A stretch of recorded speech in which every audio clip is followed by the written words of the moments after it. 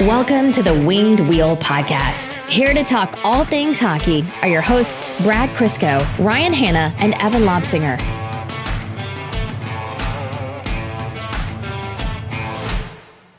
So the moral of the story that I've picked up on this podcast is, Ryan, stop trying to predict anything or, keep things calm or reasonable or try to account for the fact that there's 2 games before your next episode. Because last Wednesday was when we recorded our previous episode, and I said the words in response to your very fair points about Svechnikov. I said, well, I'm sure he'll be back on Thursday or Sunday. It's not like they're going to keep him down, right? And not only did they keep him down, they sent him down harder. Svechnikov went from being a healthy scratch to not even, assigned to the taxi squad. He got sent all the way to Grand Rapids. So not assigned to the AHL, like technically through the taxi squad, all the way to Grand Rapids. And when I saw that, I just kind of threw my hands up and went, like I mentioned last time, I'm tired, and I'm going to stop trying to predict anything. Because then I have to admit that Brad was right, and what an exhausting thing to keep doing. This is why Evan doesn't say anything. That way he never has to say, Brad, you were right, and Evan is happy as a clam. Yes, exactly. It's solid life advice, but in your defense, it's not like anything like this has ever happened in this regime's history. This is a complete one-off. There was no way we could have known something like this was coming, so you're totally in the clear. This is the part of the show where the main character looks at the camera like Jim from The Office. Like that kind of thing. Anyhow, we'll have more on that very shortly here. Welcome to the Winged Wheel Podcast, here to talk Red Wings hockey and just take general pot shots at Brad because I'm spiteful. I'm Ryan Hanna. And I rebut Ryan by just always being right. I'm Brad Crisco. And I'm Evan. All right. On this episode of the Winged Wheel Podcast, we are going to be talking about the 2 Red Wings games that have taken place since our last episode. Of course, with that will come, I'm sure, a very calm, rational discussion on Evgeny Svechnikov. Maybe some other Red Wings will be discussed here. And then what we will be getting into is a very special guest interview, a oft-recurring guest, and one that we're always excited to have, in Scott Wheeler. And the Scott interview is exciting for 2 things. First of all, lots of good content to cover. And secondly, we were talking about this pre-show. It's really kind of signals our transition point where we're going to be covering in a little bit more of a concerted way, prospects and draft profiles and that kind of thing. So that is going to start up pretty soon. We're going to map and plan all that out. So expect that to kick into gear, with this being kind of that tentpole, pillar moment, whatever. Why do I need words? It's just a podcast.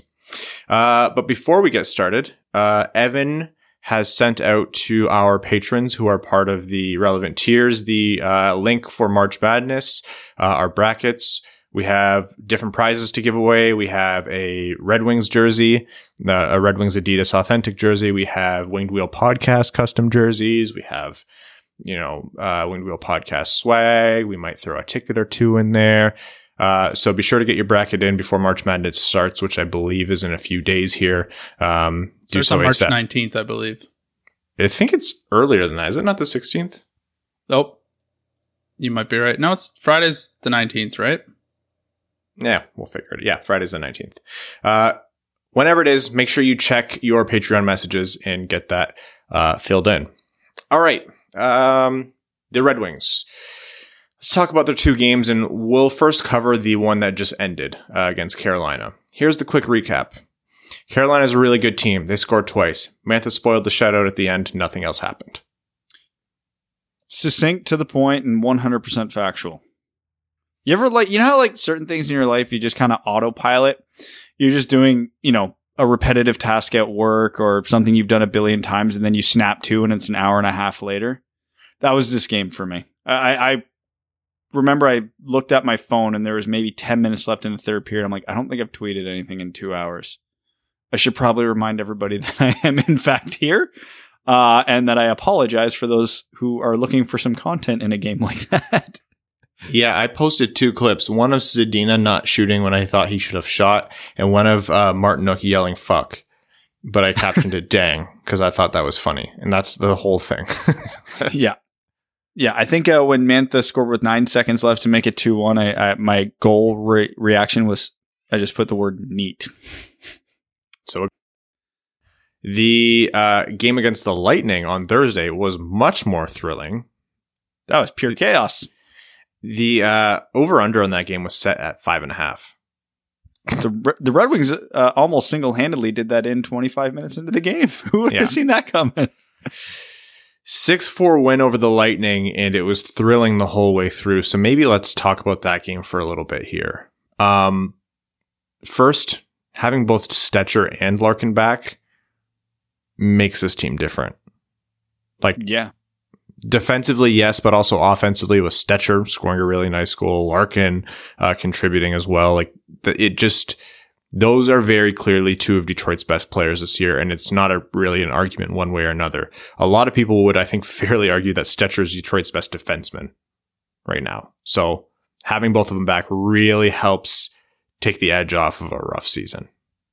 Yeah, and every once in a while a team gets lucky. The Red Wings got an outstanding goaltending performance that game. Tampa didn't. Although that being said, most of Detroit's goals, I know there were a lot of McElhinney jokes going around, but there weren't many fluky goals out of the 6. I mean, Stetcher's and Fabry's were bar down, absolute snipes. Larkin's was a cross-crease pass from Hronek to tap in an empty net. No goalie's getting that one. I mean, they were legitimate goals. The difference in that game was Tampa had way more chances. And I can't even remember who was playing that game. Bernier? It was Bernier, right? Bernier. Yeah, of course it was Bernier because he stood on his head, somehow allowed 4 goals and was still the best player that game. And up until the third period where Detroit went into their old school prevent defense, just cave into a shell and try to limit Tampa's chances, absolutely backfired, as we all knew it would, because it has time and time again. But in a very uncommon occurrence, Detroit had built up such a sizable lead, it didn't matter. It's amazing what happens when you actually have some offense. Easily one of the, if not the most fun Red Wings games to watch this year, because it was tons of action both ways for the most part. Beautiful goals. Scrappy. These two teams do not like each other, and that has been true over the last 7 seasons since Detroit came into this division. It really was one of the very few entertaining beginning to end games for Detroit this year. So, as much as the score doesn't really indicate how the ice was tilted that game, I don't care. The Red Wings scored a bunch of goals and won. That's my takeaway from that game. And I'm not going to nitpick all the things they did wrong throughout the game because they did enough right to win. And it's very rare we can say that. The only thing I wish they really would have done differently, giving up 2 late goals and having a comeback almost given away or almost giving the lead away to a late Tampa Bay comeback. That's annoying, but it's a bad team playing the defending Cup champs. That's going to happen when you have leads. The one thing I would have changed, though, is instead of parking the bus in the third period, honestly, just double down and go for 10 goals. Why not? You're going to lose a lot of games this season anyways. You might as well have fun while you're doing it. But no, in all seriousness, yeah, that was a good game. Bernier, but for those 2 late goals, another fantastic performance. They don't do it without him. My thought after the first, 20 minutes was, when Evan makes those jokes where he's like, of course they're playing Tampa over the next 2 games. They're going to take 3 of 4 points. I don't expect him to be literally right every time. But here we are. And Evan, bless him, is trying to talk to you guys through a muted mic right now. It's my first day on the podcast. Those things are going to happen. Hey, welcome to the show, Evan. You have a fresh water bottle to your left, and the button on the right, the big red button, is your mute button. I'm sure you're going to get used to that one. One day I will figure it out. Yeah. So here's the thing with this game. Svechnikov was indeed a scratch for this game as well, and even before the Carolina game, which we just talked about, he was sent down to Grand Rapids. I had a 1% hope that he would be brought up, like I mentioned, which obviously was never going to be the case.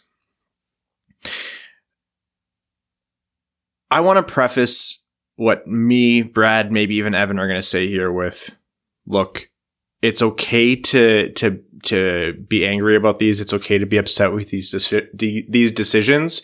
It's important to not amplify them into anything more than just the player or the player's development or like philosophical beliefs on the personnel, because in the end, Svechnikov isn't a needle mover in terms of how many games this team is going to win this year. That's not what this is about. It's not that the Red Wings are terrible because they're sending down Svechnikov. So important to note that that's not what anyone is saying when they're making these complaints. And it's important to note while you're making these complaints or you know, having these arguments about how the team should be coached, that you're not making it into something bigger than it is. All of that said, that is the only grain of salt or caveat or, you know, forgiveness I can find for the decision to send Svechnikov down. I don't get it. I don't get it. I get that there's guys coming back and it's a healthier team and it's harder to crack this roster, but is he not a player that you make an exception for based on how he's playing and where he is in his development? Sit a Helm, sit Ernie, sit Brome, like those make room for Svechnikov because there's no point otherwise. I feel like I'm yelling at a brick wall here. All right, so I'm going to do the thing I never do, and I'm going to start with the positive side of this in terms of I'm going to try and take whatever angles I can to justify this decision. First, because we don't know what's going on behind closed doors. We never know. So, first possibility, this was prearranged. Yzerman, Blashill, whoever said, hey, Evgeny, you're going to be here for this amount of time. Do what you can with it, but ultimately we have a plan and you're going to be going back down. So even if you're a point per game player in, you know, by, you know, the end of the first week of March, you're going down. Like that's just your plan. And they stuck to it. I mean, plans can be amended, but hey, if Evgeny was going into it, eyes wide open, no harm, no foul. The other one is the Red Wings, and people have been joking about this, but there is a legitimate argument to be made that the Red Wings have a ton of pending UFAs and they want to trade them. So they need to get them reps. They need to boost their trade value. They need to see what they can get out of anybody. We joke Darren Helm probably isn't a really good NHL player anymore, but he is a pending UFA. And hey, maybe there's a team that will take a 6th round flyer.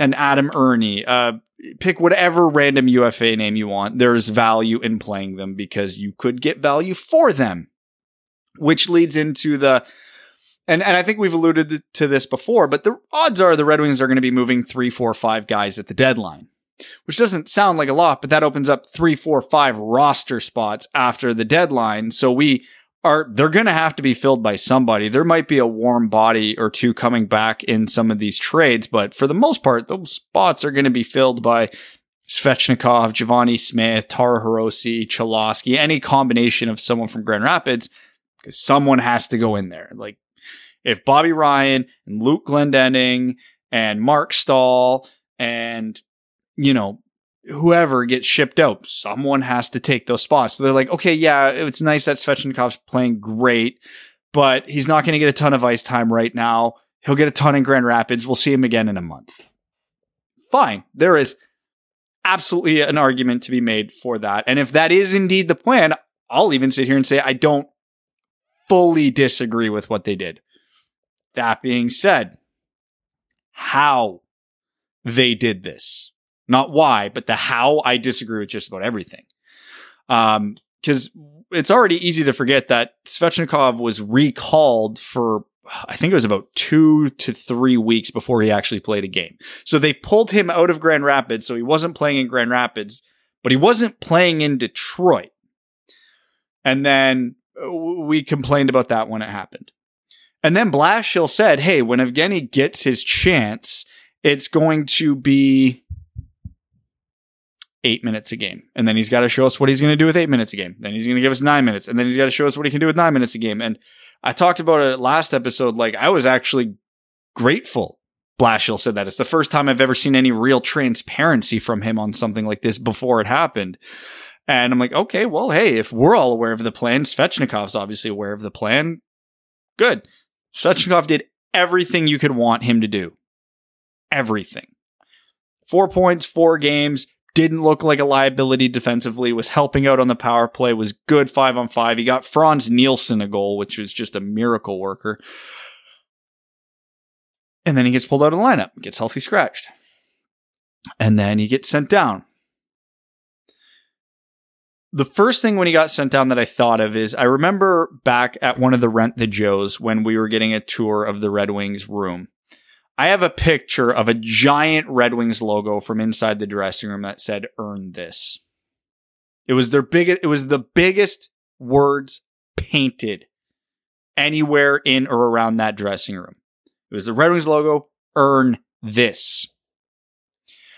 What is Svechnikov going to think of that saying right now?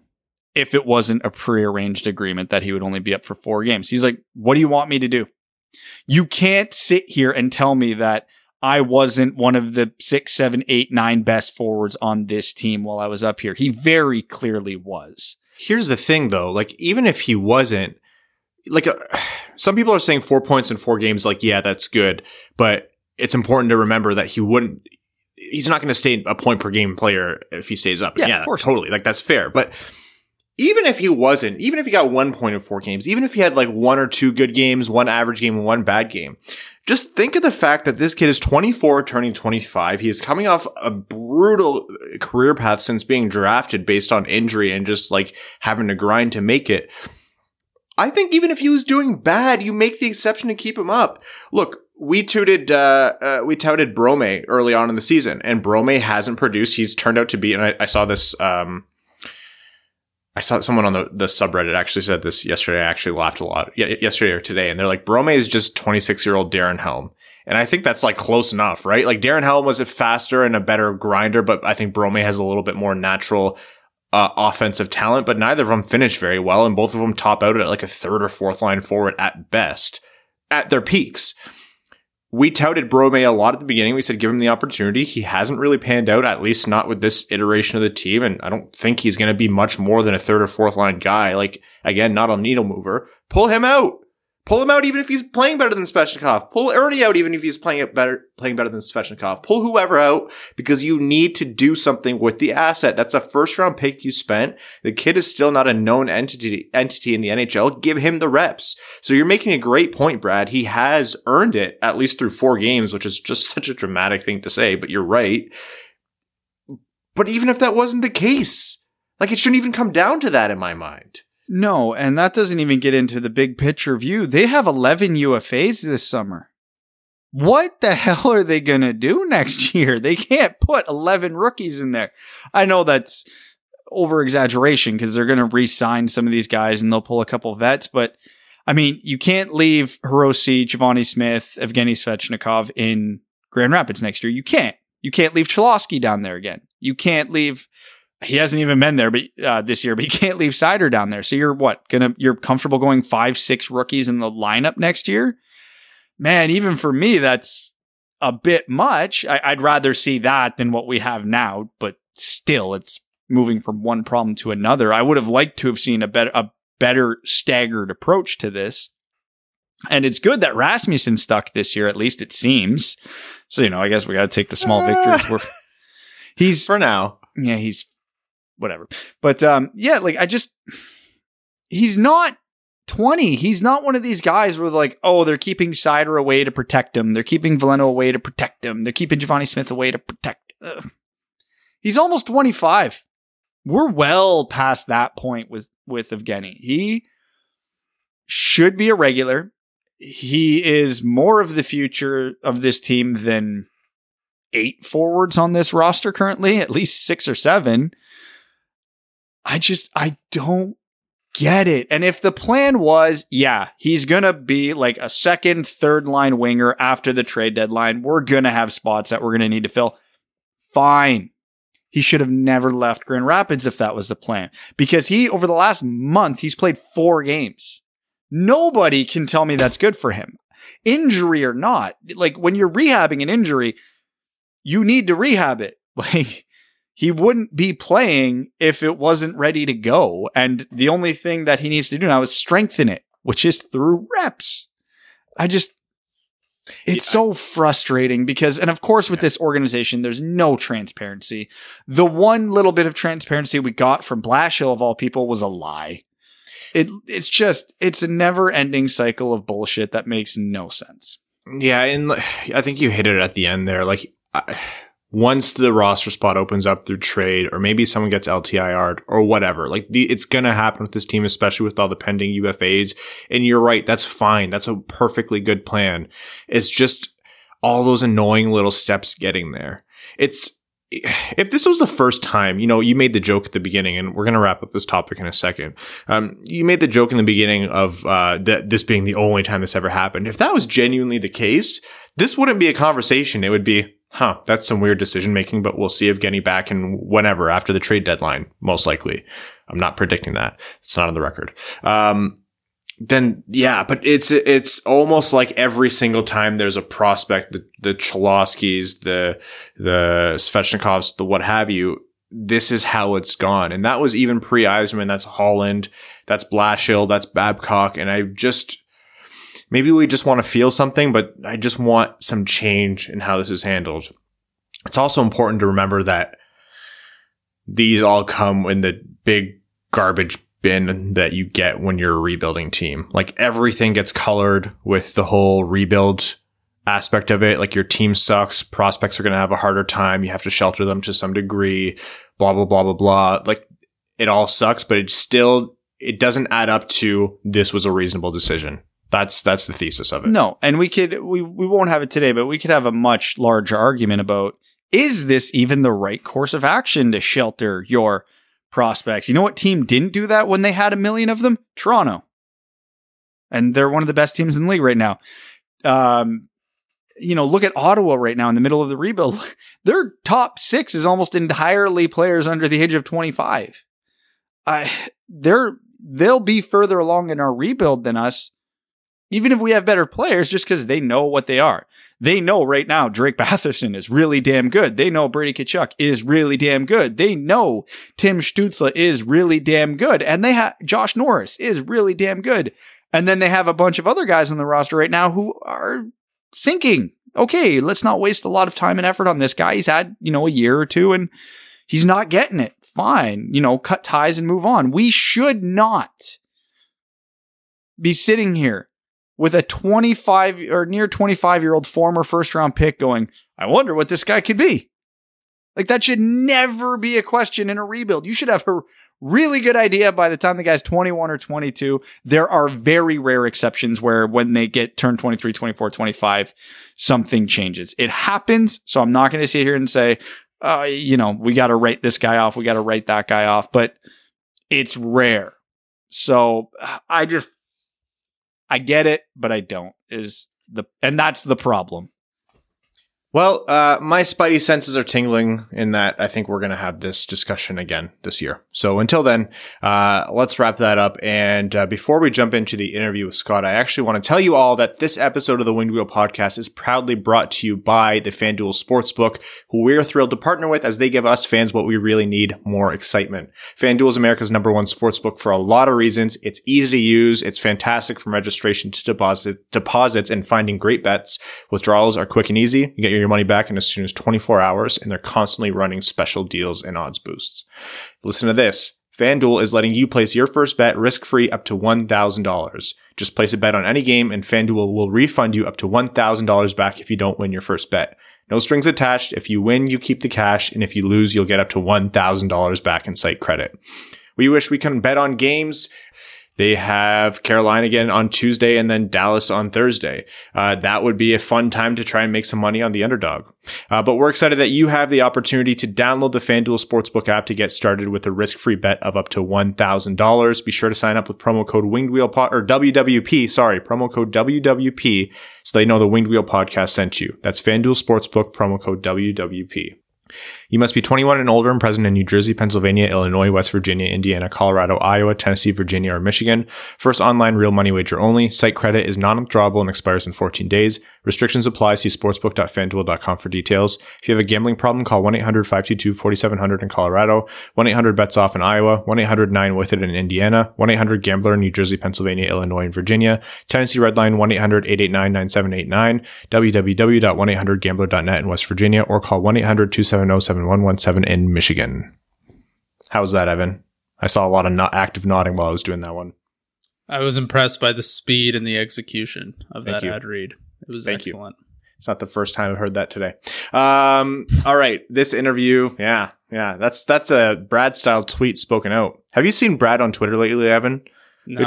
He's tweeting like a horny old boomer. A lot of innuendo. Too much innuendo. That was like twice. Twice too many. Spring Yeah, has that's sprung, fair. you know? The old people are getting out there. It's getting warm. Their joints are getting loose. You know?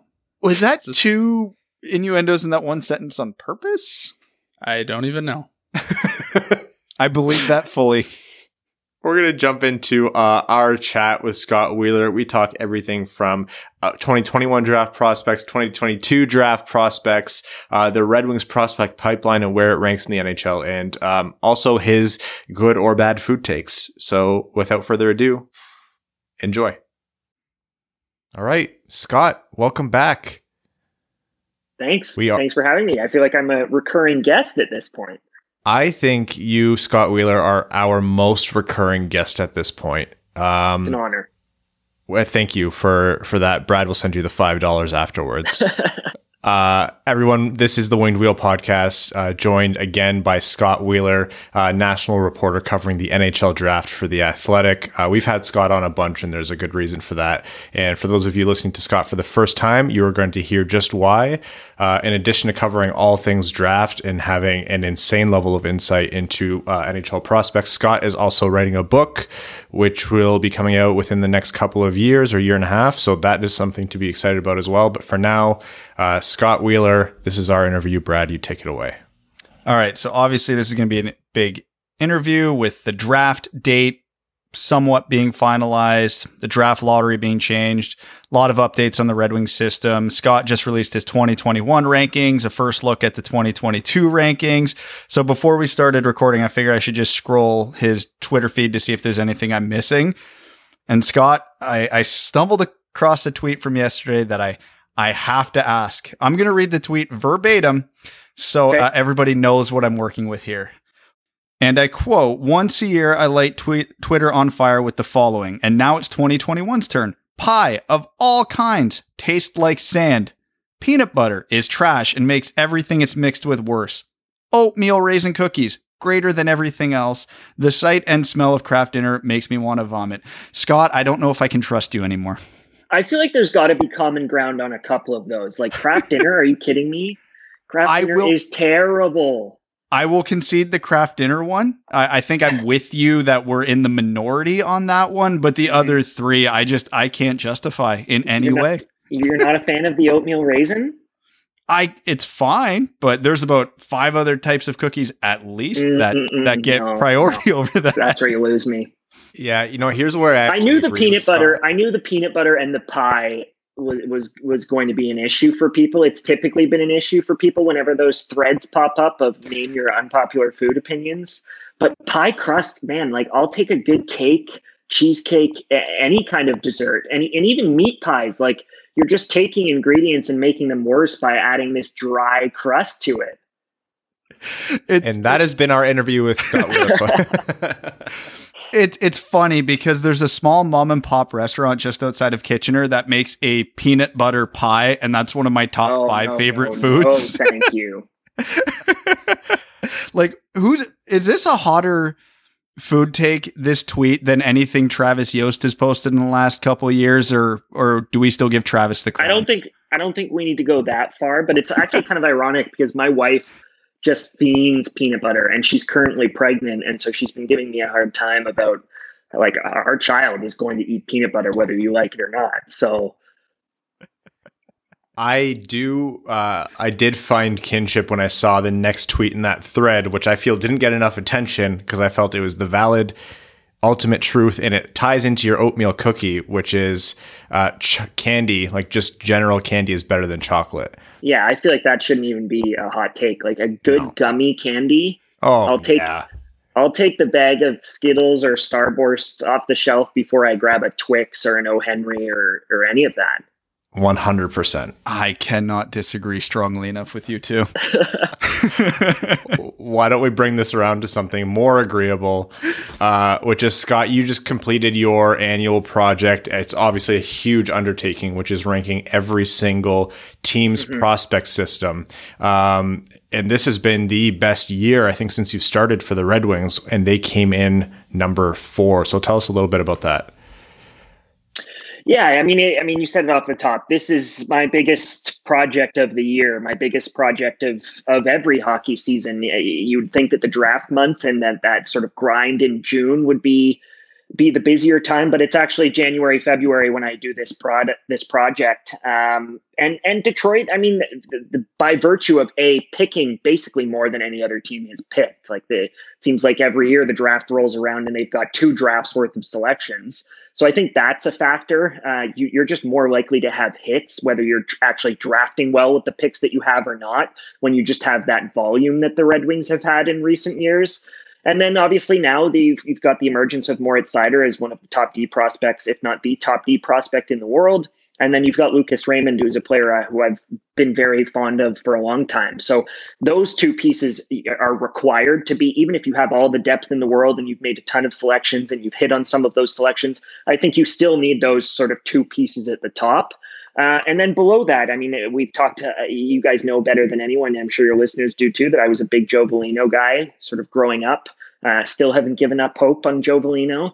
And then Jonathan Berggren, I mean, this year he's been sensational, right? So that maybe, if it doesn't give you a third prospect in that tier, it now gives you a player who's maybe a little bit closer to that cut of prospect than you might have expected a year ago or 2 years ago when he was battling all of those injuries. So it's been a really nice sort of crescendo here as they've put all of the pieces together, and we'll see what happens with the next draft and the draft after that. It's not like the Red Wings are suddenly going to become a contender. So I think there's opportunity for them to continue to build that pool out.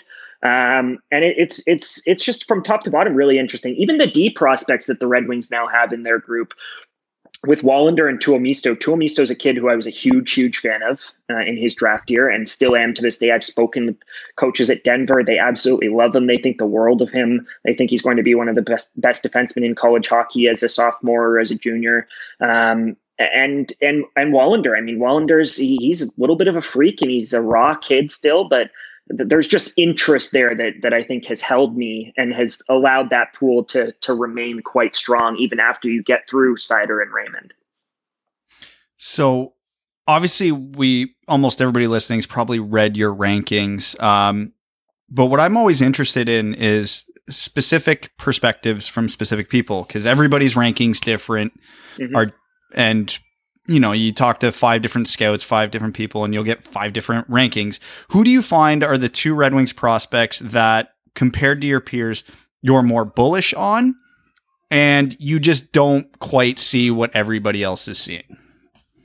Well, I think Tuomisto is probably that kid that I'm more bullish on. I think he's got a legitimate chance. His skating is still a little bit of an issue, but if he can really put it all together, he's talented. He can make plays in the offensive zone, and then he's huge, right? So I think that part of Tuomisto has always really, really intrigued me. So he's probably a kid that I'm a little bit more bullish on. In terms of kids that I'm a little lower on, I would actually probably add Robert Mastrosimone to that group in terms of kids that I'm really bullish on. I really like Robert. And I'm not sure whether he's going to be an NHLer, but I just really like who he is as a prospect and the way that he plays. In terms of being lower on, I'm not sure whether there's a ton that I've kind of caved in on or that I'm disappointed by.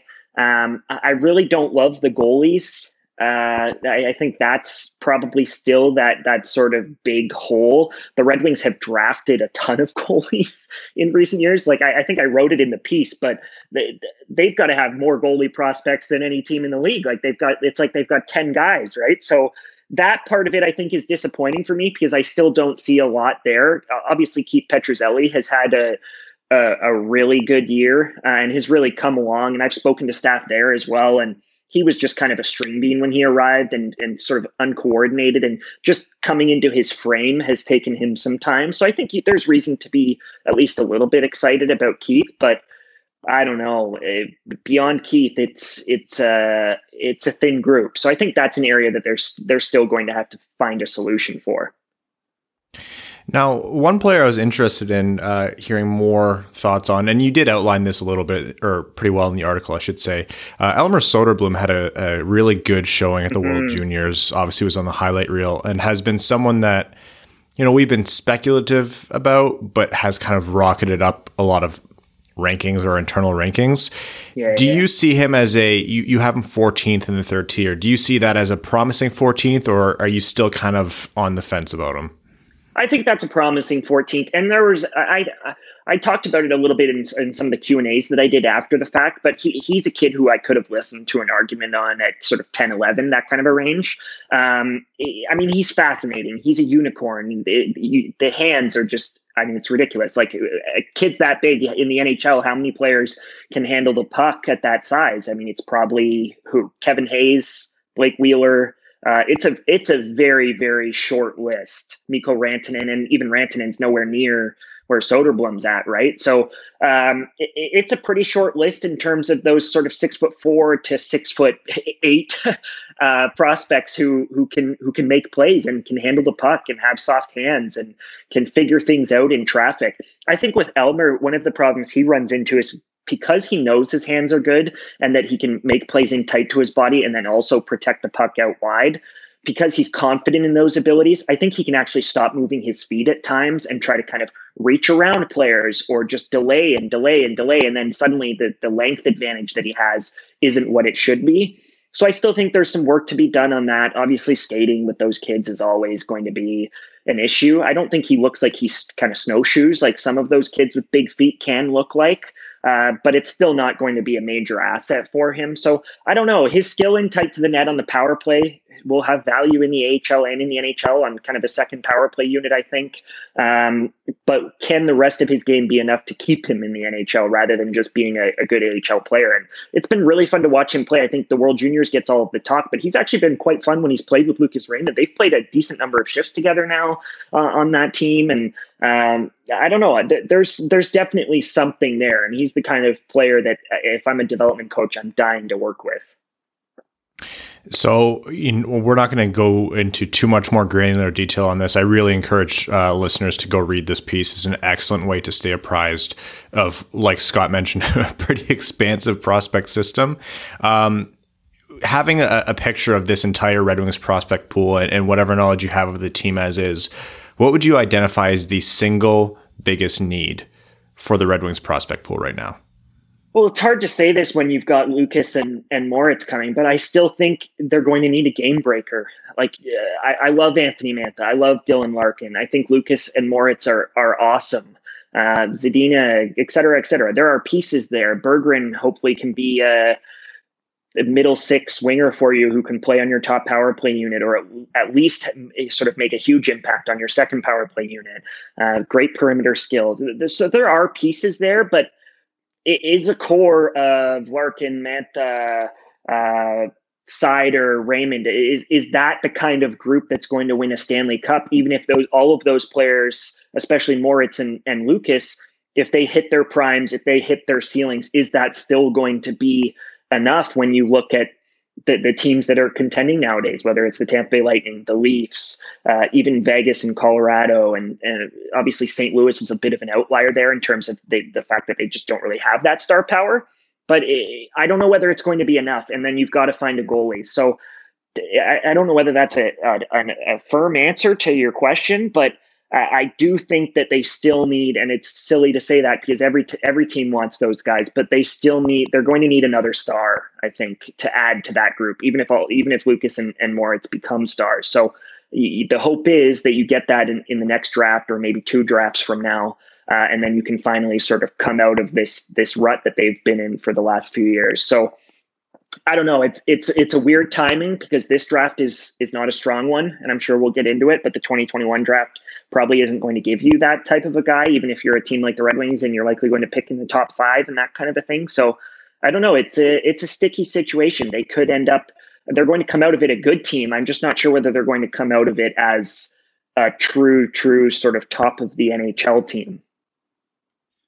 Well, thank you for the perfect segue, because one of the reasons Detroit is lacking that true game breaker is they haven't won a draft lottery. And those rules just got reworked. We've hashed it out, so I won't get into details again, but only 2 lottery winners, can't move up more than 10 spots twice in 5 years. As someone who eats, sleeps, breathes, lives the draft, what are your thoughts on the changes here? I don't love it. I understand why Red Wings fans would be strongly in favor of it based off of everything that's happened. And I can empathize with what's gone on, with how unlucky the Red Wings have been at the lottery. But I think when you start to make decisions that are based off of result, like, say, the Red Wings at the sort of negative side of things, or on the positive side of things, teams like New Jersey and Edmonton just getting a little bit too lucky over the years, I think you can quickly stray from, okay, are we making decisions based off of what's happened or based off of the likelihood of those things actually happening? And the truth is that the likelihood of all three of those teams, New Jersey, Edmonton, and Detroit, having the outcomes that they've had is very, very, very minute.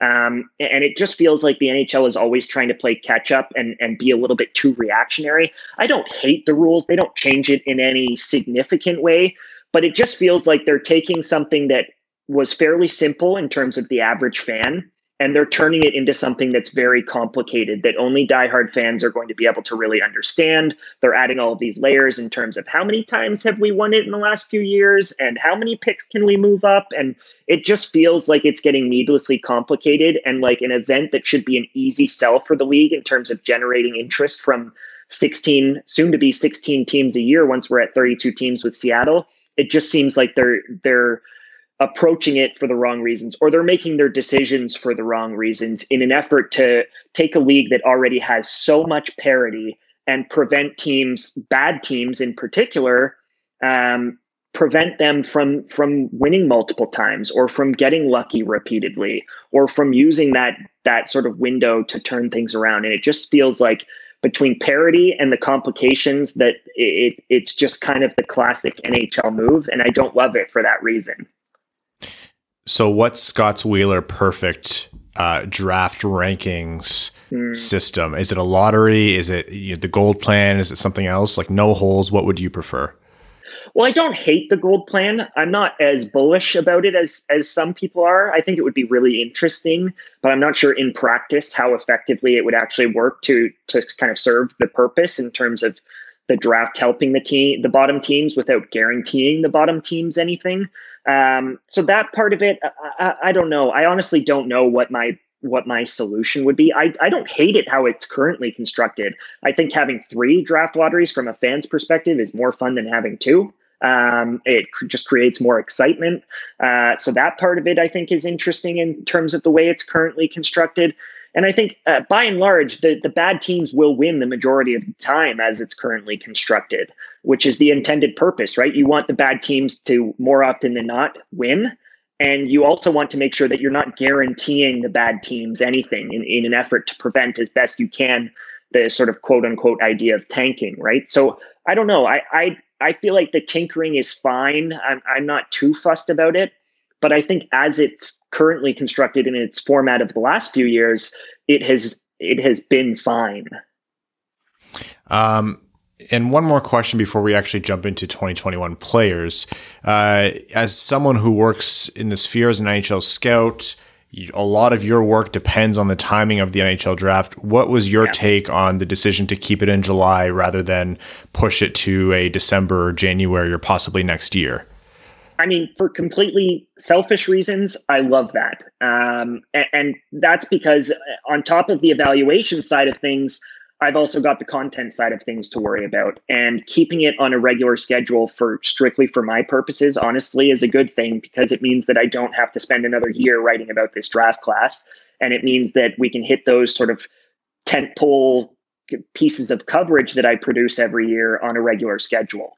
From a drafts perspective and from the scouting side of things, in terms of the conversations I've had with scouts and teams, I think if you'd asked them 2 or 3 months ago, they would have been pretty reluctant to know that, okay, we're going to stick on the July schedule. And I think if you'd asked them today, they're actually, by and large, everyone I think is pretty well okay with it. There are still a few managers out there who are pretty bullish about being disappointed that it's likely going to stick in July. But I think scouts have come to terms with the sample sizes that they've had. Outside of the OHL, every single league that matters has now played games. The WHL is obviously just getting started.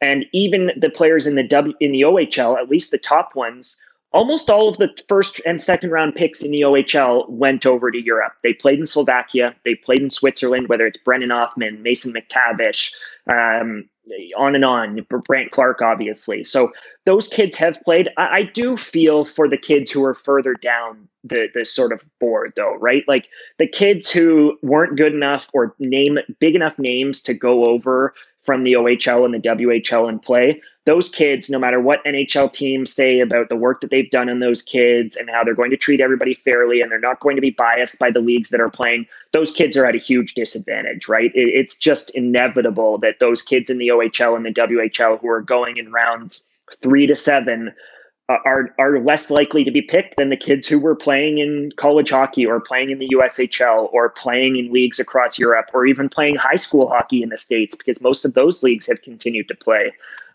So all of that is I think, a factor. And now I think we're on a good track. It's the U18s are going to happen in Texas, of all places. We're going to hit some of those milestones. I do believe that the OHL will still get some kind of, if not a season, some kind of an event will take place in the OHL that allows those prospects to play games and to get scouted. And it's not an ideal best case scenario for anyone involved, but I think there's too much money tied up for the players, for the teams, for the Seattle Kraken, who want to get these kids into their program and want these kids to be playing and want them as assets for trades in their first season. All of those things just mattered too much to the teams and the leagues and the players for them to delay it, I think. All right. Well, let's jump into talking about those players specifically. Your rankings recently released for the 2021 NHL draft, midseason rankings, of course. So as it is, subject to change. Again, you're going to win the hearts of a lot of Red Wings fans on this one. So if they disagreed with you on your take about the draft lottery, they're going to like the fact that you had 3 of your top 5 ranked prospects being from the University of Michigan, number 1 overall being Owen Power. So walk us through what makes Power your top pick and maybe a general overview of the strength of the top of this class. And not only that, but to get back into the good graces, I had Mackie Samoskevich and Luke Hughes. Luke Hughes was also in my top 5, and Samoskevich, who's another Michigan commit, was in my first round. So we're on the University of Michigan train here. No, I mean, in terms of Owen Power, it's tough because again, the top of my draft this year was kind of or at least as it stands right now, is kind of a group of 5 players. And it's been a long time. This is my 8th or 9th draft that I've covered full time. And it's been a long, I'm not sure I've ever had a board that has looked quite like this one in terms of there just being no clear-cut option at the top. I have tended to lean Owen because I think he's a safe bet in a draft class that is filled with quirky prospects who I think have a huge bust risk. I don't think there's much of that risk for Owen. I'm not sure he's going to be a Norris Trophy winner or a true number 1 defenseman, but he's going to be a top 4 guy who can play in all situations. He's talented enough to run a power play, and then he's a staunch enough defender with a lot of the tools that you look for in terms of just playing regular even strength shift, maybe even playing tough minutes at even strength in matchup situations and that kind of a thing. So I think that just has huge value. And then you consider the risk that a lot of those other players at the top have, including Kent Johnson, who is just that sort of skinny, hasn't physically matured type. Brant Clark, exact same thing, skinny kid, his knees knock a little bit. He's not an athlete in the traditional sense in terms of what we see these kids as these days. You go down the list, there are worries about all of those kids. And I just never have bought into the fact that there are huge worries about Owen Power, at least not worries in terms of, okay, this kid, if we pick him in the top 5, he may not even become a good player for us. That kind of thing just hasn't entered the conversation with me for Owen. So for now, I've just felt a little bit safer with him at the top, which is not, frankly, a way that I typically approach my boards. But in such a weird year with scouting being what it was, I think playing it safe is going to enter into the conversation more than it typically does. So to follow up that point, we're going to get you to put on your GM hat here, and we've handed you Steve Yzerman's job. As you alluded to earlier, the Red Wings are lacking a game breaker, and that's their biggest issue in their prospect pool right now. If you're Yzerman and the Red Wings, by some miracle get the first overall pick, Are you still going with Power, understanding that there might be some players with some higher upside behind him, but have that risk factor? So basically what I'm asking is, because the Red Wings need a home run, are you willing to take more risk, or do you still take Power? Yeah. It's interesting with Owen, because Moritz and Owen, they're cut from the same cloth in more ways than one. I wouldn't say that they're exactly the same player. I would say that Owen is probably a more mature offensive player at this stage in his development than Moritz was 2 years ago. And I would say that Moritz was a more advanced defensive player, in part because of all of that pro experience he'd gotten in that year leading into his draft year. And also just because I think he's a little bit more of a polished defender and probably a slightly better skater in terms of this, at least the skating tools that matter to defending and to defending the rush. But do you want more of a good thing? Like, do you want... The question ultimately becomes whether you want a player who's kind of in that similar vein, who's kind of going to be a tough minutes type, who can play in all situations, who gives you length, and who can do a little bit of everything and do it extremely well. And then also has offense. Moritz has developed his offense, I would say, in the last, especially this season in the SHL. He's just become much more assertive. We already know that Owen feels that way about the way that he plays the game. He plays the game with a lot more creativity than you might expect out of a 6'5" player, that kind of a thing. So I think it would be an interesting conversation all told, if I'm being honest, because you look at the players after Owen Power, and they're all, as I said, kind of quirky in their own way. The only true game breaker at the very top of his ceiling in that group is probably Kent Johnson, who has a chance to be a true first-line player in the NHL and be a dynamic threat on the power play and all of that, but also comes with some of the warts that I mentioned in terms of just being a little bit of a skinnier kid and having some development to do in terms of his physical nature. And he kind of reminds you of Elias Pettersson at that same age in terms of just being a little bit thin and teams being a little gun shy with that kind of a player when so many of these kids are much stronger, more developed athletes these days. So it would be interesting that the players after that, frankly, I'm not sure they're going to be more of that sort of game breaker than someone like Owen Power is. I'm not sure that Matt Beniers or William Eklund or even Luke Hughes, who I think has a chance to be a top of the lineup player, are going to be true game breakers in terms of that sort of dynamic package that you need to really elevate an organization. I just think they're going to be very good players in their own ways. So I don't know. It's an interesting question and one I'm sure the Red Wings will ask themselves in terms of Owen Power, but I'm not sure I fall pretty firmly on either side of that aisle. So obviously we touched on it earlier with the WHL just getting started. The OHL hasn't played. Based on the limited viewings and last year's viewings of players in these two leagues, who are the guys that you think have been hurt the most by this, in the sense that right now they're going to be ranked in most people's second, third, fourth, fifth round, and you see that skill that you think if they get a season or they had a season, they would rocket up the rankings?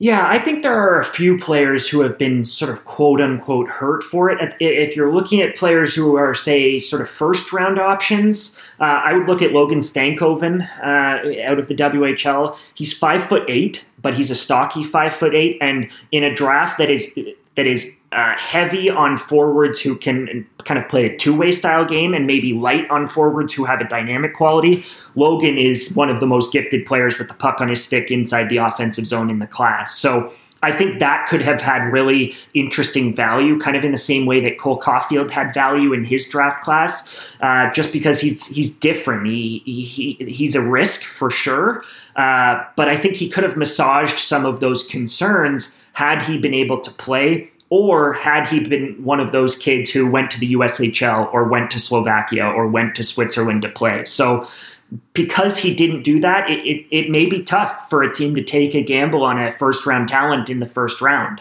And then if you look a little bit sort of further down my board, I would say that Wyatt Johnston, a kid with the Windsor Spitfires, really comes to mind. He was a third overall pick into the OHL. He was a star in minor hockey.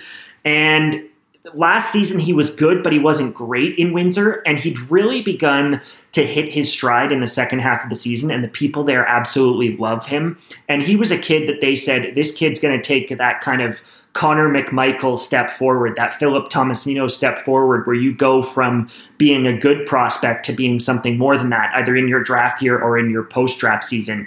And he's a kid with a lot of skill who I think could have been a point-per-game player in the OHL this year, and another kid who didn't go over to Europe or the USHL. So those are probably two names that immediately come to mind. But, I mean, you go right down the list. There's a ton of kids. If you're not a Brant Clark or a Mason McTavish who went over to Europe, you're in a tough spot.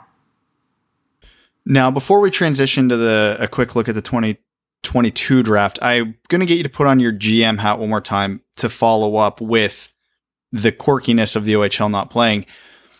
Obviously, with the NHL trade deadline coming up, the Red Wings have a ton of UFAs, ton of prospects. Steve Yzerman's not been shy about saying he wants to get more picks. If you're an NHL GM, how do you value second round picks this year? Do you value them more because you know players like this are going to slip, or do you value them less because you're going into it with more risk? I think I would set my value in terms of assessing those picks based off of how other teams are assessing them. If you get a sense that teams feel like this is a bad draft and they feel like because they've under-scouted this draft that how bad it is maybe exaggerated for them, then I would love to capitalize on that and to say, okay, let's stockpile as many picks as we can in this draft while the market value on those picks is low. And if we think there's more value in those picks than the other guys, then let's go after it. So I think that's where that conversation always kind of has to start and end with me. I think it's less about how strong or weak that draft class is and more about how are other teams setting the market for what they think is the strength of that draft class. So this draft class, if the question is just whether this draft class is strong or weak, and as such, second round picks or third round picks have lesser value, I think the simple answer is yes. This is not a strong draft class, both at the top of the draft in terms of that sort of top 10 that you expect a draft class to have, full of stars or potential stars, and then also in terms of the depth. My board, I really start to get disappointed in some of the kids on my board at kind of 50. Around 50 in this group. And last year that happened around 70. So there are fewer numbers in terms of just the number of prospects that I like. And part of that's because I haven't had a chance to watch as many prospects as I normally would. But all told, I would say even if this draft class were playing and we're playing a regular schedule, it's probably a weaker group than we're used to nowadays. So speaking about the strength of draft classes, obviously there's a lot being made of the 2022 draft class for good reason. It's headed by Shane Wright, and right behind him are two guys in Brad Lambert and Matt Savoy, who people might argue could be first overall picks in their own years. Yeah, depending on the circumstance. How does that draft stack up to previous drafts? We know how it would compare to 2021 in your mind, but how about 2020 in previous years, and how important of a prospect is Shane Wright in that first overall pick scope? Yeah, it's very important. I mean, as great as Jack Hughes is, and as great as I still think Alexis Lafreniere are, Shane Wright's further ahead than those kids were at the same age, right? So if you're looking back at 2019 and 2020 in particular at the top of those drafts, it's at the very top, it looks stronger. And I say that cautiously because I actually really, really liked last year's draft between Raymond and Holtz and Perfetti and Anton Lundell. Like, it was a very, very good group at the top, better than usual, and certainly better than the year before. But 2022 looks really, really strong. In 2023, I mean, it's way early for 2023, but Michkov in 2023 he's going to be a superstar. It's almost a shame that he signed for 3 full seasons after his draft to play in the KHL. So it's the next couple of years are going to be a lot of fun to cover. I think a lot more fun than the last 2 years, both with the combination of talent and the way that the pandemic has impacted coverage of the last 2 years and the excitement about the draft in the last 2 years. So that's all part of the conversation for me. But the 2022 draft, I mean, we already know even with some of those kids having hardly played, that it's a very strong draft. And it's not just Shane Wright, who I think has that sort of John Tavares quality to him in terms of maybe not skating like a Connor McDavid or shooting like an Austin Matthews, but just having this complete game where he takes whatever is given to him on the ice and makes so much happen. So that part is really, really exciting. I can't wait to watch Shane get back in action in Kingston. And he's a kid who made the tough decision not to go anywhere this fall, while other kids did, including Matt Savoy, who is property of the Winnipeg Ice, but went south to play in the USHL. So it's a fun group. Those three at the top certainly are already names in terms of just being names that people are actually more familiar with than you would typically be this early in a draft process. People watch Brad Lambert at the World Juniors. I think diehard hockey fans have followed him at least loosely over in Finland. He's actually got a Canadian connection. His family's from Western Canada, so that's going to be a big sell in terms of draft coverage. And then Savoy is a name because he applied for exceptional status, and he didn't get exceptional status like Shane Wright did. But when you're in that conversation, and when that conversation is taken seriously, it's a big deal. So Savoy's a fabulous player in his own right, and then he's got a brother who's also obviously torn up college hockey with Denver this year as an Oilers prospect. So those three are good, and then on top of that, it's a very, very strong NTDP class, much, much stronger than the last 2 years. Obviously, we know that last year's group, I mean, Thomas Bordeleau is a fine prospect. Jake Sanderson's a good prospect. But last year's NTDP group was really weak. And this year's group is a little bit better than last year's, but still not a great group in terms of what they've been producing over the last few years. So next year, to have the NTDP get back at it and have 10 of the 22 players who were listed on my sort of early list, that's a big deal for them. And even if none of those players are top 3 picks in the draft, just the fact that they're going to have probably 10, 11, 12 kids taken in the first round potentially, that's huge for USA Hockey. So that part of it is fun. And then the third part of it about the 2022 draft that I should mention is that Slovakia is making a resurgence. And it's been fun in recent years to watch some of these countries, whether it was Nico Hischier out of Switzerland, and then obviously the last couple of years with all of the Germans that have come, some of these sort of second-tier hockey countries that have begun to produce talent. And lost in that was the fact that Slovakia has been brutal at producing NHL talent for a long, long time now. And they just haven't been what they once were when Slovakia was Czechoslovakia, right? So it's fun that way. Next year's draft, there are 3 legitimate first-round players coming out of Slovakia, which is going to be really cool to track those kids, in part because that's also a very difficult league to evaluate. So I think those kids could go all over the place. But it's just going to be a really good draft. There's a little bit of everything in next year's draft. And I think with the true star of Shane Wright at the top, it's going to be a draft that people, I think, really fall in love with and really want to pay attention to. All right, Scott, we're going to let you go in just 1 second here. I want to ask you one very quick question.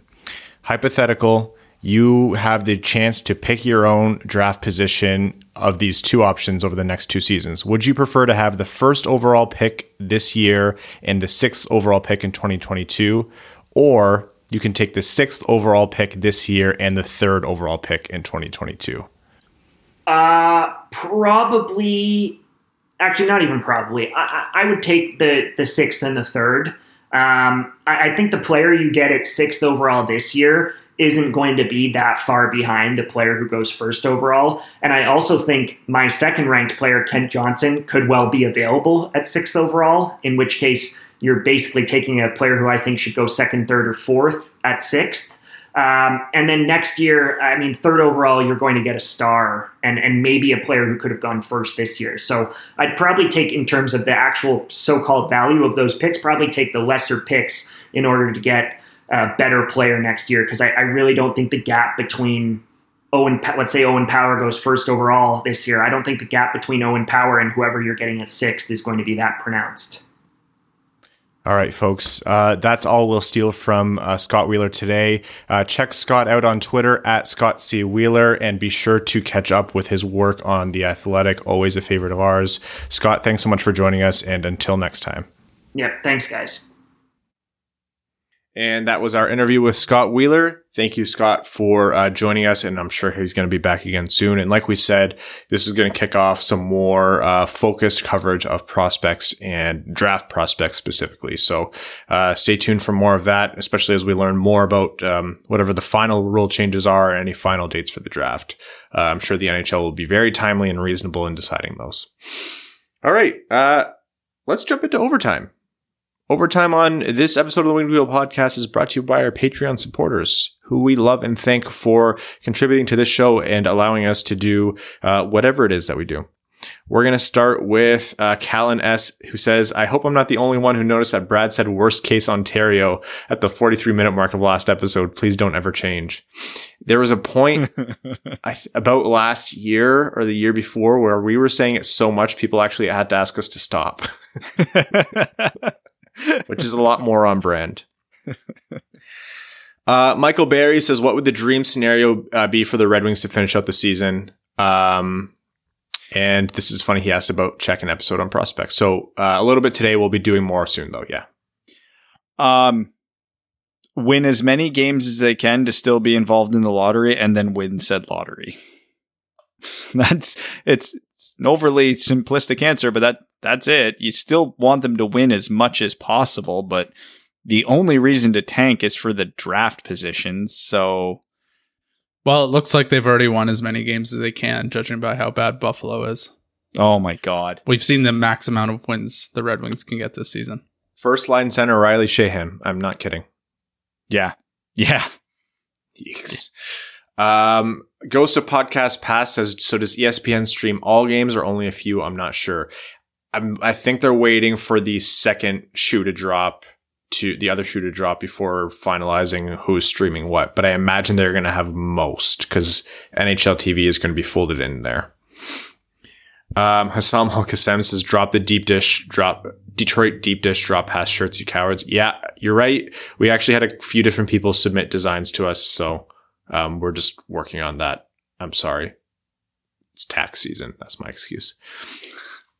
I love my co-host says, I thought Evan was kidding when he said that he was sore from his fitting. So I laughed going into mine and a few hours of hitting balls. And the next day I was like, man, he was not kidding at all, but can't wait to get the clubs in. It's going to be great. Yes. Yeah. I was sore for like 3 days. It was disgusting. I'm so sad with myself. Cody Stark says, I've heard Yzerman and Jeff speak on the daily. I wonder how Yzerman feels about roster decisions, specifically Svetch. What if their relationship is more like Brad Pitt and Philip Seymour Hoffman in Moneyball? Yzerman just wants Svetch to play, but Jeffrey won't do it. So Yzerman sends him back to Grand Rapids so he can at least play. Meanwhile, Yzerman doesn't want to fire Jeffrey until the season is over. If it got that bad, there's no way he wouldn't have fired him already and just had Bylsma or whoever replace him. So, yeah, I could see them disagreeing on some things. Not shocking, but I can't imagine it's that level of a disconnect. Also, I really miss Philip Seymour Hoffman. What a fantastic actor. Alan Snyder says, players, if they mention one more time that Lee Westwood has his girl on the bag, I'm going to lose my shit. I don't understand. So Lee Westwood's fiance is his caddy. And it's basically because he said, he's like, I'm 47 years old. I've played on tour long enough. He's like, for where my game's at, I don't need a caddy. Like, not saying like he's an all-star, like just ripping it, but he's like, she can just be on the bag. I'll read the greens. I'll keep my yardage book and I'll just do it all. And she just out there helps him out. And there's nobody having more fun than him. He looks. That's it. Yeah. Well, he came second today. You know, not a bad day though. Not a bad day. Hey, she's a caddy of a second overall at the Players. Good for her. Justin Thomas did. He barely made the cut, and then he just went on an absolute tear. And he was the only guy who wanted it today. Bryson actually topped one of his drives today. One of us. Thought I saw that, yeah. It was the fourth hole. It was just a massacre. He topped one into the water, then shanked one way left into the woods, and then topped that one into the woods again, and then finally figured it out. Westwood shanked his drive so far right into a hazard that I didn't even know was there. It was just a mess out there today, but it was good. It was really good. Okay. Mohit Sider says Riley Sheahan and number one center are two things I never would have thought I'd hear together. Also, I found a metal Red Wings Kids Club lunchbox with a cartoon caricature of Cronwall on it at Goodwill for $1. I'm going to put my weed stuff in it. AJ Voss says, I always laugh reading the replies on the Red Wings social media posts because they're always calling for decisions like trades or firings that would come from the top, as if the social media people have any contact with ownership, when in reality they probably met Ilitch once or twice when he called them or when he talked to them at the Christmas party. Yeah, people gotta stop berating them. Like, I understand being angry with the team, but just like, please stop adding at the Red Wings and yelling at them. Those poor social people probably treat their phone like it's a hot potato. We should find the guy who or girl who runs the Red Wings Twitter account, like just who it is, and just send them like a get well soon card signed to everyone. A bucket of alcohol, like whatever their choice is. Yeah. Send them flowers. You know what? It should be me because I don't read replies and I'd be the perfect person to run that account. It's funny though, if you pay attention to their like all their socials, Twitter, Insta, even TikTok, they are like on it in the replies, more so than most NHL teams. So you have to be to run a good socials account. Yeah, no, and it is. And they're doing a fantastic job. And, you know, we'll quote tweet our sarcastic garbage on their generic tweets, but our sarcastic stuff, I think they know is not, we're being stupid, but like there are legitimately angry human beings in some of those replies, and it is concerning. Yeah. Like, why? Like, they'll post an update on the game and someone's like, we don't care anymore. I'm like, do you really think they're just not going to post it? Anyways. It's literally their job. They have to. Brad's anger manifested, says the trade deadline's less than a month away. When do we expect to see the Red Wings make moves? Ooh, I think it's going to literally come down to the wire here. I don't know. I don't know is the answer, because the 2-week quarantine throws everything in. So after the trade deadline, there's only like a month left in the season. So if you're a team that's looking to push into the playoffs, you can't wait till the trade deadline, because you're getting 2 weeks out of a player. Like, here's a hypothetical. Montreal is apparently one of the teams that's all hot to trot on Luke Glendening. Mm-hmm. That's a 2-week quarantine going cross-border. If they trade him at the trade deadline, how many games are they actually going to get of him to get into the playoffs? Obviously, if you're a team like Tampa, Toronto, Boston, where you're comfortably in there, yeah, you don't care. You're trading for this player for the playoff run, not to get into the playoffs. So I don't know. If I was a team who was looking to add, I'd be all over it now. But who knows? It's a pandemic world. We don't know anything. Breaking news. As you were talking, Brad, the Red Wings announced that they signed Donovan Sabrango to his 3-year entry-level deal starting next season. Hell yeah, my boy. North Moto says, Brad made a comment that the team's mentality is broken or something to that effect after they got a 3 out of 4 points from one of the league's best teams. I was hoping he could expand on that. I don't agree with sending Gino to the AHL, but it's a rebuild. Things don't always make sense. That was my point. The Red Wings, here's the thing people misinterpret. We dump all over the Red Wings for being a terrible team, because they are. They're still going to win 1 out of every 3 games they play, 1 out of every 2.5 games they play. We laugh at how big of a chasm there is between Tampa and Detroit, but it's really not as dramatic as fans make it out. These are still all quality NHL players, and especially a team like Detroit with a goalie.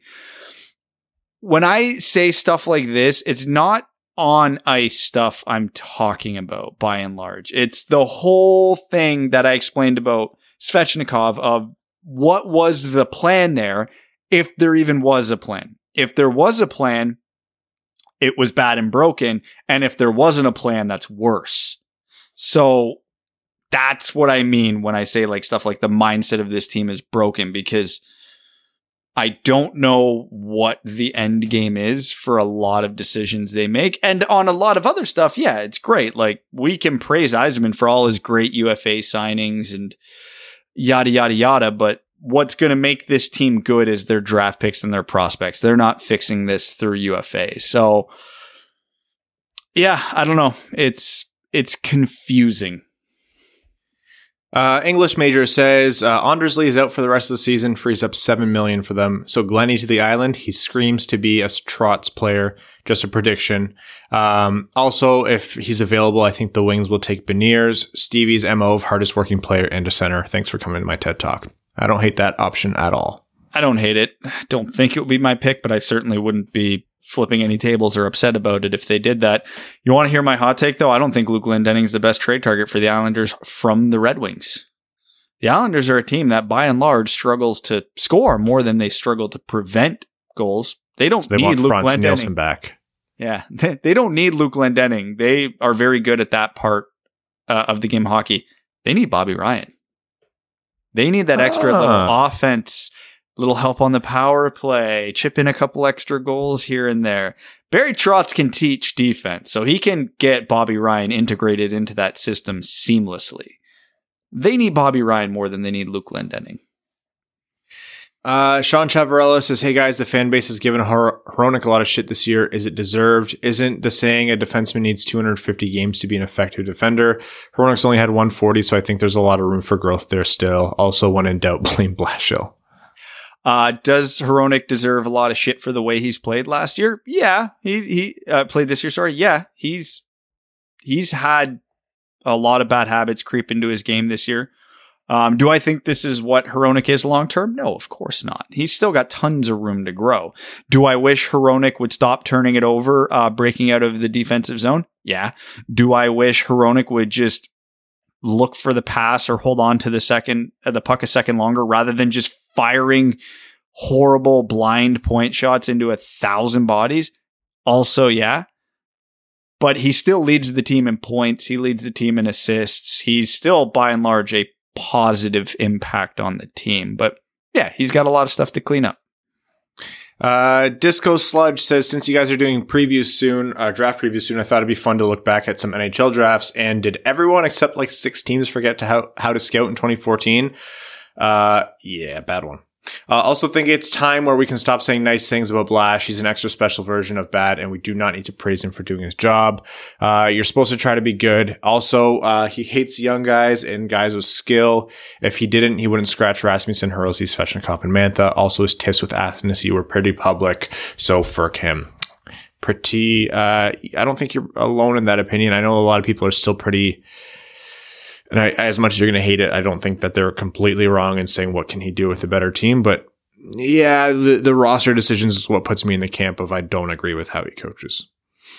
Stevie Langerman says, hey gents, first, I don't think we'll turn into Buffalo solely because of Stevie. I think we're talking a totally different echelon of GM/hockey minds between Adams or Botterill and Stevie Y. Secondly, I can't lie that I wish we keep Bobby Ryan. I know it's better for the team to get something for him, but I love watching him play as a Red Wing. Same goes for Stetch. Who out of our trade options do you want to keep the most, and who makes most sense to keep on the team? If we're talking trade options, I think we'll limit this to UFA. To me, Bobby Ryan or John Merrill. Those are the two for me, but I think we'll actually get a pretty good return on Bobby Ryan, so that would be hard pressed to pass on. Coupled with how high of praise Bobby Ryan had for Steve Yzerman when he signed here and continues to have, I think Bobby Ryan's a prime trade him and re-sign him candidate. Let him go have his playoff run and then re-sign him again in the offseason. Yeah, Bobby Ryan is a good answer there. It might be cheating because I know it's never likely that a goalie is going to be dealt, but the longer Bernier is on this team, the happier I am. He makes a lot of really painful games viable for the Red Wings. Yes, but having Jonathan Bernier next year hinders our chances at Shane Wright, so I don't know how I feel about that. That's fair. C-Nods says, nice guy Mantha. I think his gesture to have Vlad get the empty net goal speaks to the kind of player Vlad is and how he's viewed by the team. Still upset about this fetched demotion and just trying to direct my attention away from it. I think it speaks more to Mantha than it speaks to Nemesnikov. And I think that hockey juju paid off because he had a lucky goal bounce in at the end of the game against Carolina today. Yeah, don't look now. Anthony Mantha leads the Red Wings in goals and is second in points. So yeah, do with that information what you will. Arjun Shankar says, which player on another team who wears 8 or 88 or 18 would be most likely to come to Detroit and wear 8 now that it's free? Wow, that's a great question, Arjun. Before I respond, I have to say that I, Ryan Hanna, have cooties. Very clever, Arjun. Thank you for that. Okay. Who wears Alex Ovechkin.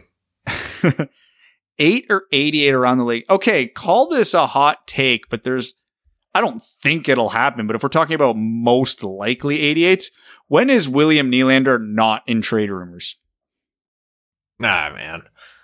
That fan base is constantly trying to trade that guy. Yes, but is he more likely than Patrick Kane or Alex Ovechkin?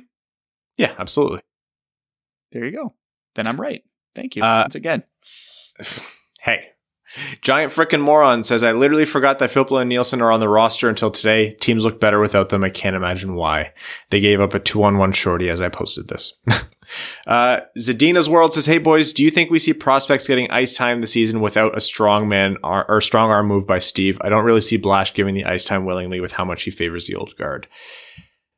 It depends who it is. Like I explained last episode, I think Blashill isn't dumb in what he sees on the ice.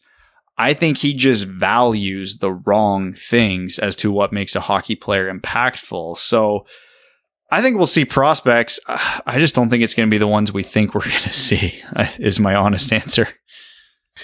Lars, the prophet of the towering behemoth, says, so out of the players the Wings drafted that never got a real shot with Detroit, who would you like to have had on the team for their entire careers out of the following?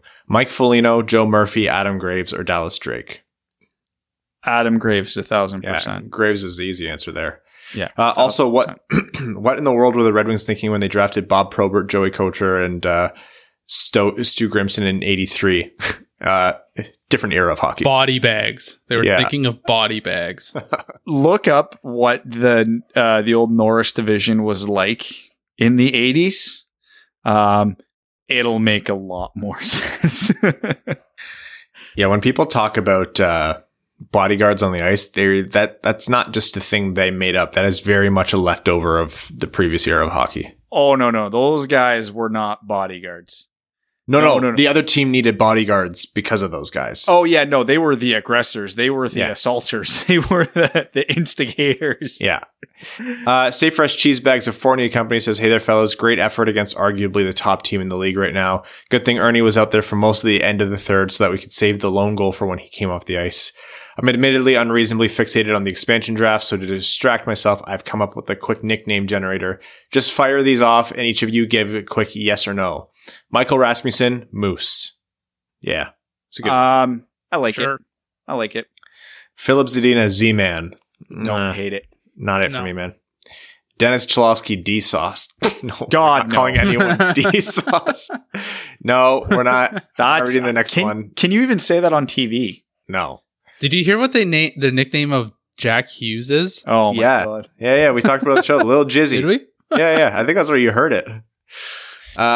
Says Jeff Blashill. Nope, not saying that. Troy Stetcher, the pizza stretcher. I like that. Hell yeah.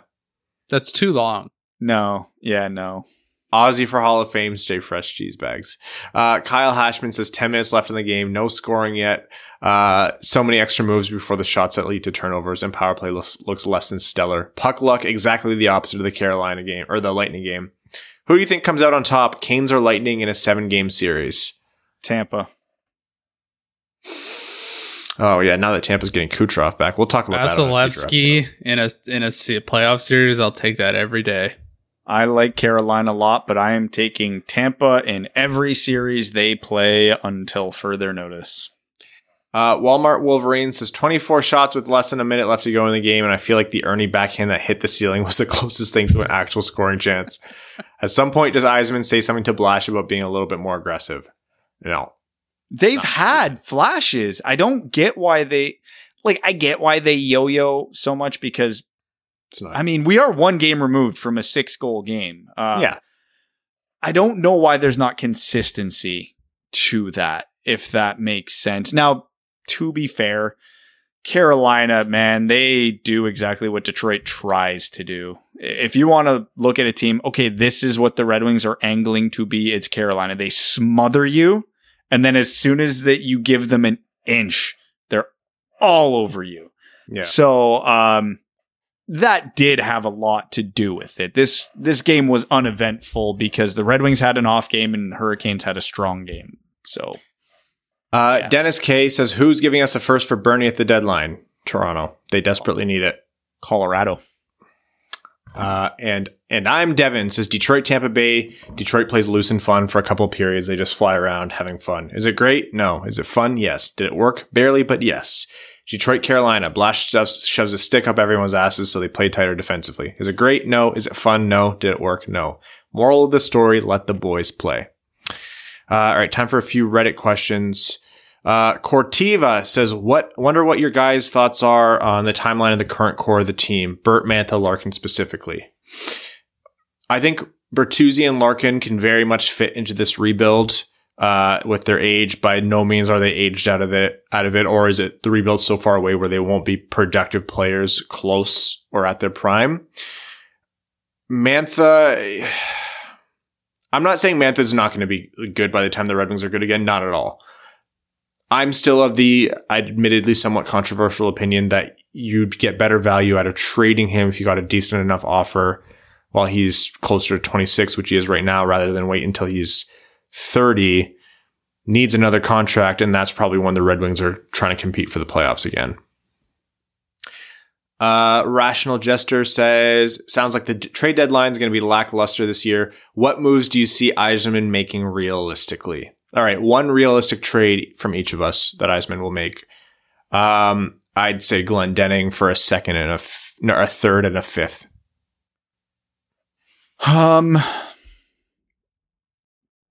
Best, like, if we're being optimistic, Bobby Ryan straight up for a second. Evan, one realistic trade from Steve Yzerman. Oh, I want to make a trade for Bernier, but I don't know what would be realistic. Carolina takes Bernier for their first. Ooh, it's not that out there. I don't know if they're really good, and their goaltending is the only thing that gives me pause. Yeah, that's true of a couple teams. Toronto makes sense there. Colorado makes sense there. Any other good teams with goalie injuries right now? Minnesota makes sense there. Cam Talbot's just posted a couple of nice games, though. Yeah, and so has Nedeljkovic. So you never know. It's going to be, how are these guys doing the 2 weeks leading into the deadline? All right, Evan, pick a color, red, blue, or green. Red. All right, last question here is from MatterRed27. Says, hey, Winged Wheel Podcast, with the Mighty Duck show just around the corner, I want to ask who your favorite Mighty Duck is and who you're hoping makes an appearance on this show. My favorite Mighty Duck is Dwayne, and I'm hoping for the return of Wolf the Dentist Stanson. As always, go Wings and retire 91. Dwayne is a great answer. I like Fulton. Yeah, I like Fulton. He was shooting pucks into a suitcase when they found him. Couldn't skate. Turned into a productive player. All character. You gotta love it. Yeah, that's the old NHL though. I'm not sure those John Scott types can make it anymore. Zdeno Chara begs to differ. All right, we're gonna wrap up this episode of the Winged Wheel Podcast. Thank you all so much for tuning in. Patrons, check your messages for the if you're the right tier of patron, check your messages for the March Madness bracket. And before I have to try and think of any more specific words, I'm going to thank all of our listeners. Today's sponsor, which is the FanDuel Sportsbook.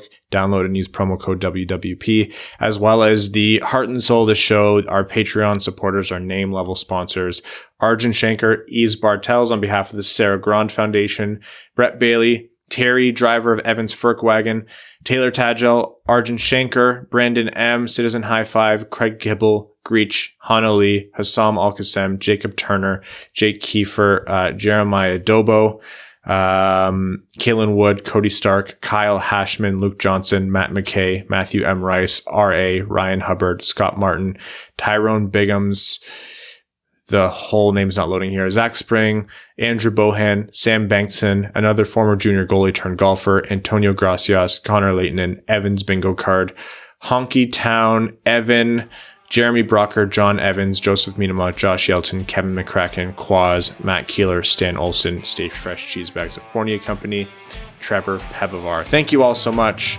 Take care. We'll talk to you Wednesday. Thanks for tuning in to the Winged Wheel Podcast. Be sure to check out wingedwheelpodcast.com, where you can subscribe to the show on iTunes, Spotify, or wherever you get your podcasts. You'll also find links to other ways to support the show, such as Patreon, official podcast apparel, and more. And don't forget to follow the show on Twitter at Winged Wheel Pod. And of course, the hosts at Brad Crisco, at Ryan Hanna WWP, and at Hockey Town Evan.